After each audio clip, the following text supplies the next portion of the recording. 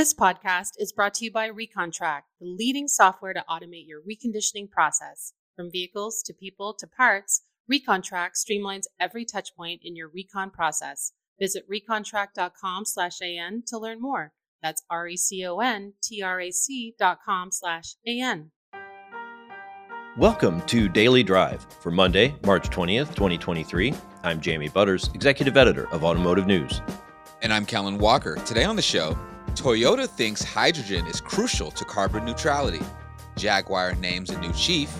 And EV charging company Flow says federal aid has been crucial for its expansion. Plus, the Center for Automotive Research has a new study on the state of driverless technologies.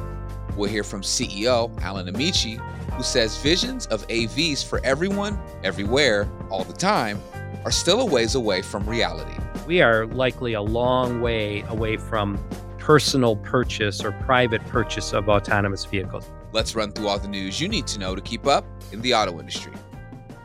Toyota's newly appointed CEO, Koji Sato, says hydrogen will be a top priority of his carbon neutrality strategy. That's even as he redoubles his focus on electric vehicles. Under his watch, through the end of the decade, Sato says the focus will be on expanding the hydrogen infrastructure and the array of industries using the futuristic fuel. He talked about his hydrogen goals over the weekend on the sidelines of an endurance race where Toyota had planned to field a hydrogen-powered race car. Sato, who takes over as CEO of Toyota on April 1st, said last month after being named to the top job that the world's biggest automaker must drastically change the way it does its business and adopt an EV-first mindset. It turns out the Jaguar brand will also have a new head on April 1st. Jaguar Land Rover has appointed the company's head of UK operations, Rod and Glover, to oversee the revamped Jaguar brand. Glover's title at Jaguar will be Brand Managing Director. His promotion comes as Jaguar prepares to become an all-electric brand in 2025 and position itself higher in the market with a new range of luxury models. Glover's former job as managing director of JLR's UK operations will be managed on an interim basis by Paddy McGillicuddy. He's currently the head of sales and marketing in the UK. Federal funding to support a national electric vehicle charging network has prompted Flow, spelled FLO, to hasten its EV charger manufacturing and deployment strategy in the U.S.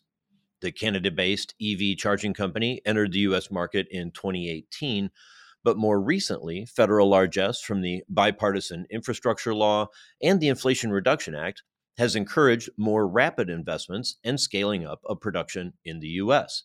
That's according to CEO Louis Tremblay, who called the law's EV-related provisions critically complementary.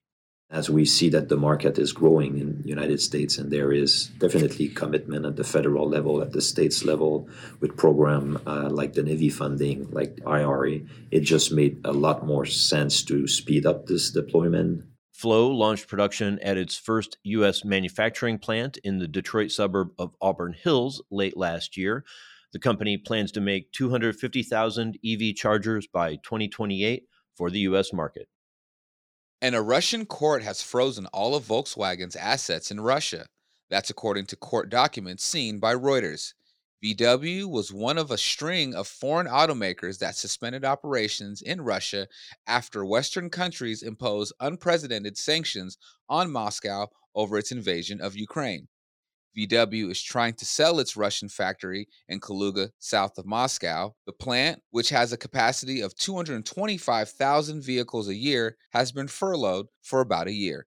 And those are today's headlines. Jamie, we still don't know who the UAW president is. Should we be concerned? I think so. I think there's a lot of questions. We're 1 week away from the bargaining convention where they're supposed to set the priorities for the negotiations that come up this summer and fall. We don't know who's in charge, but we know the guy who's losing has filed a series of protests and complaints. He's calling one of the newly elected board members illegitimate, and he's questioning the whole process of the election. So there's going to be a lot of chaos in the leadership as they're trying to form this crucial platform heading into the talks.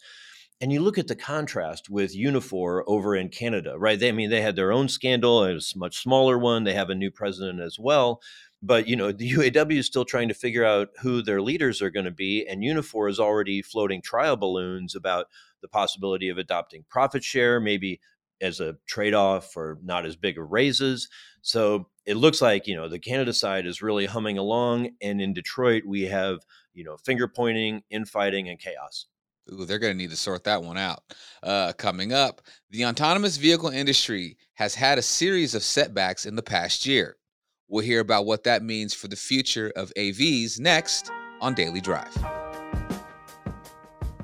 Across the Hendrick Automotive Group, each store had a different reconditioning process. They started looking for a solution that would help them standardize their processes, give them actionable information, and ultimately drive efficiency. Knowing they needed to bring together all pieces of their operation to cut cycle times down to their goal of 3 days, they chose ReconTrack. Chris Little, Vice President of Variable Operations, explains why having the tools to measure your recon process gives you what you need to manage it more effectively. Everyone knows speed to the front line equates to more turns, which helps the overall company do better in terms of parts service and inventory buys. And so when you can really take the time to measure and manage that and perfect that, you're going to increase your turns, you're going to increase your gross profit, and you're really just going to increase the amount of used cars you can sell because you're getting them out on the front line quicker.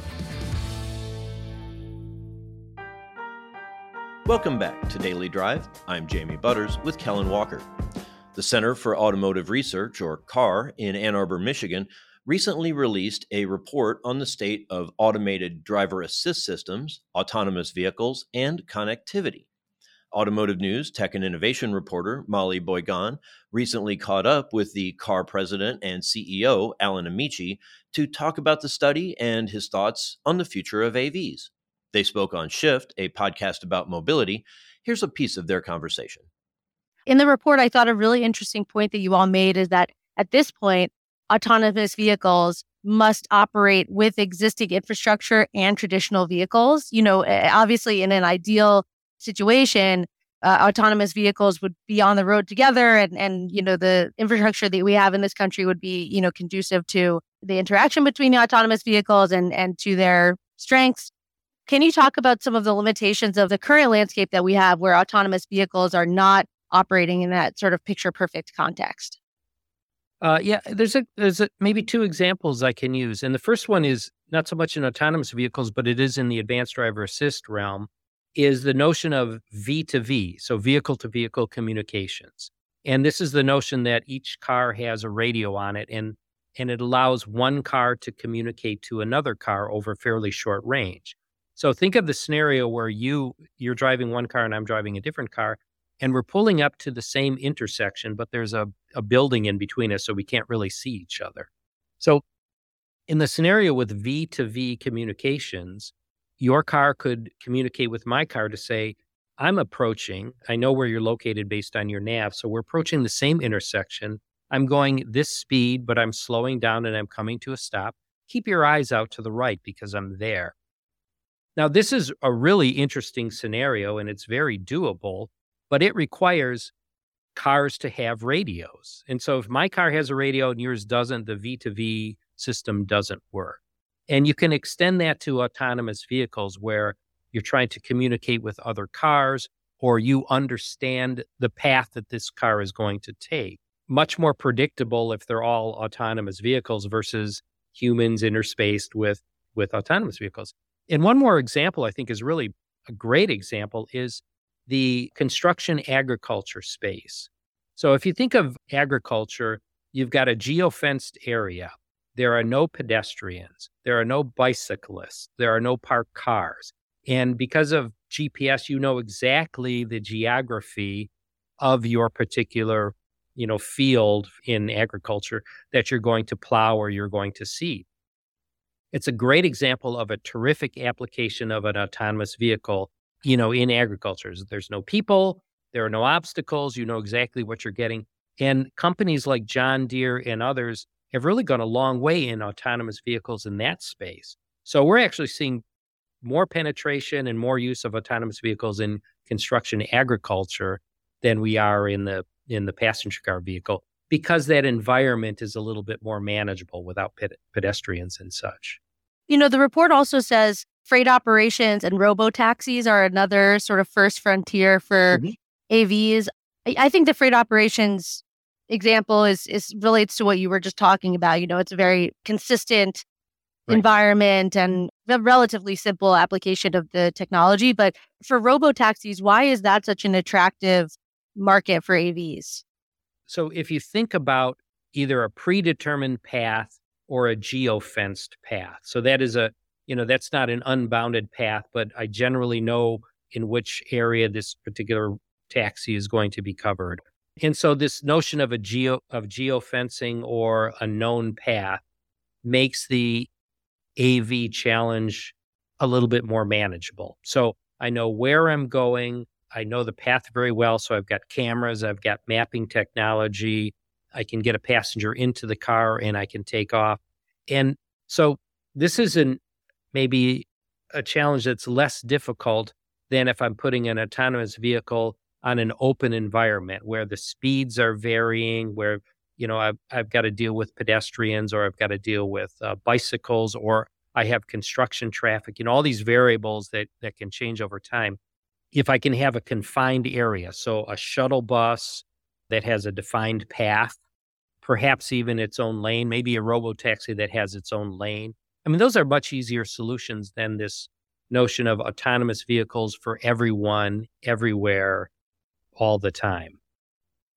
Yes, and another cultural limitation that comes up in the context of robotaxis is the fact that people really like to own their own cars. I mean, how are people how are companies kind of addressing that concern? And I mean, maybe it's not imminent, but whether you're a sort of public transportation advocate or you're advocating for AVs in these particularly practical scenarios, that appears to be a challenge. Well, it is. And if you think back maybe 6 or 7 years ago, so 2017 or 2016 timeframe, when we had all these prognostications about autonomous vehicles, being all the rage. And by 2020, there would be a certain percentage of vehicles on the road would be autonomous vehicles, and people could go out and purchase an autonomous vehicle. So fantastic. Well, the challenge is, it has turned out to be much greater than it is.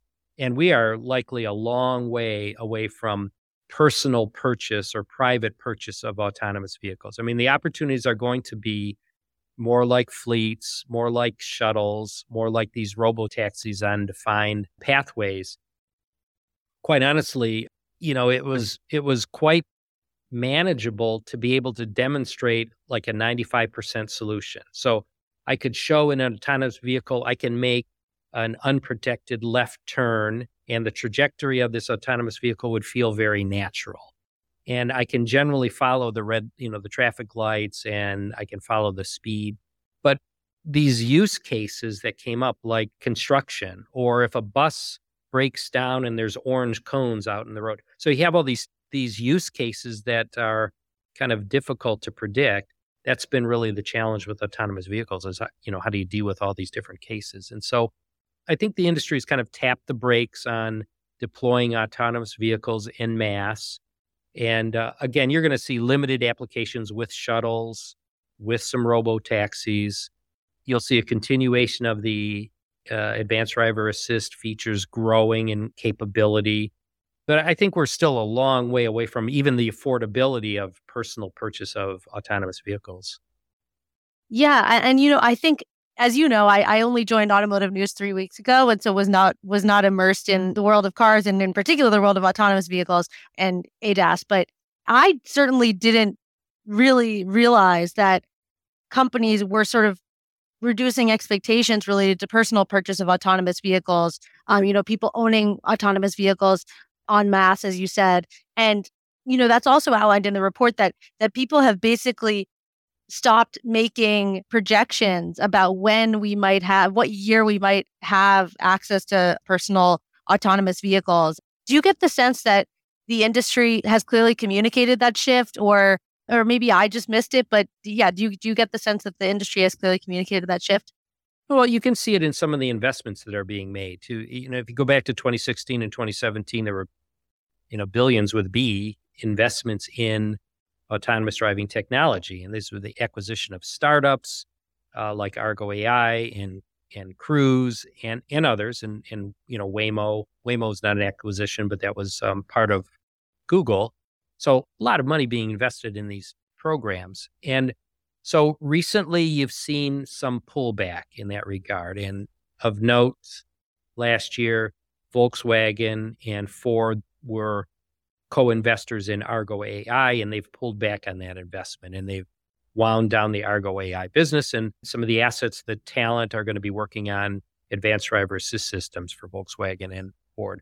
So there's an example of some pullback, and one can speculate, but there's a lot of investment going on, again, billions of dollars in EVs, EV infrastructure, batteries for EVs, and capital is not limitless.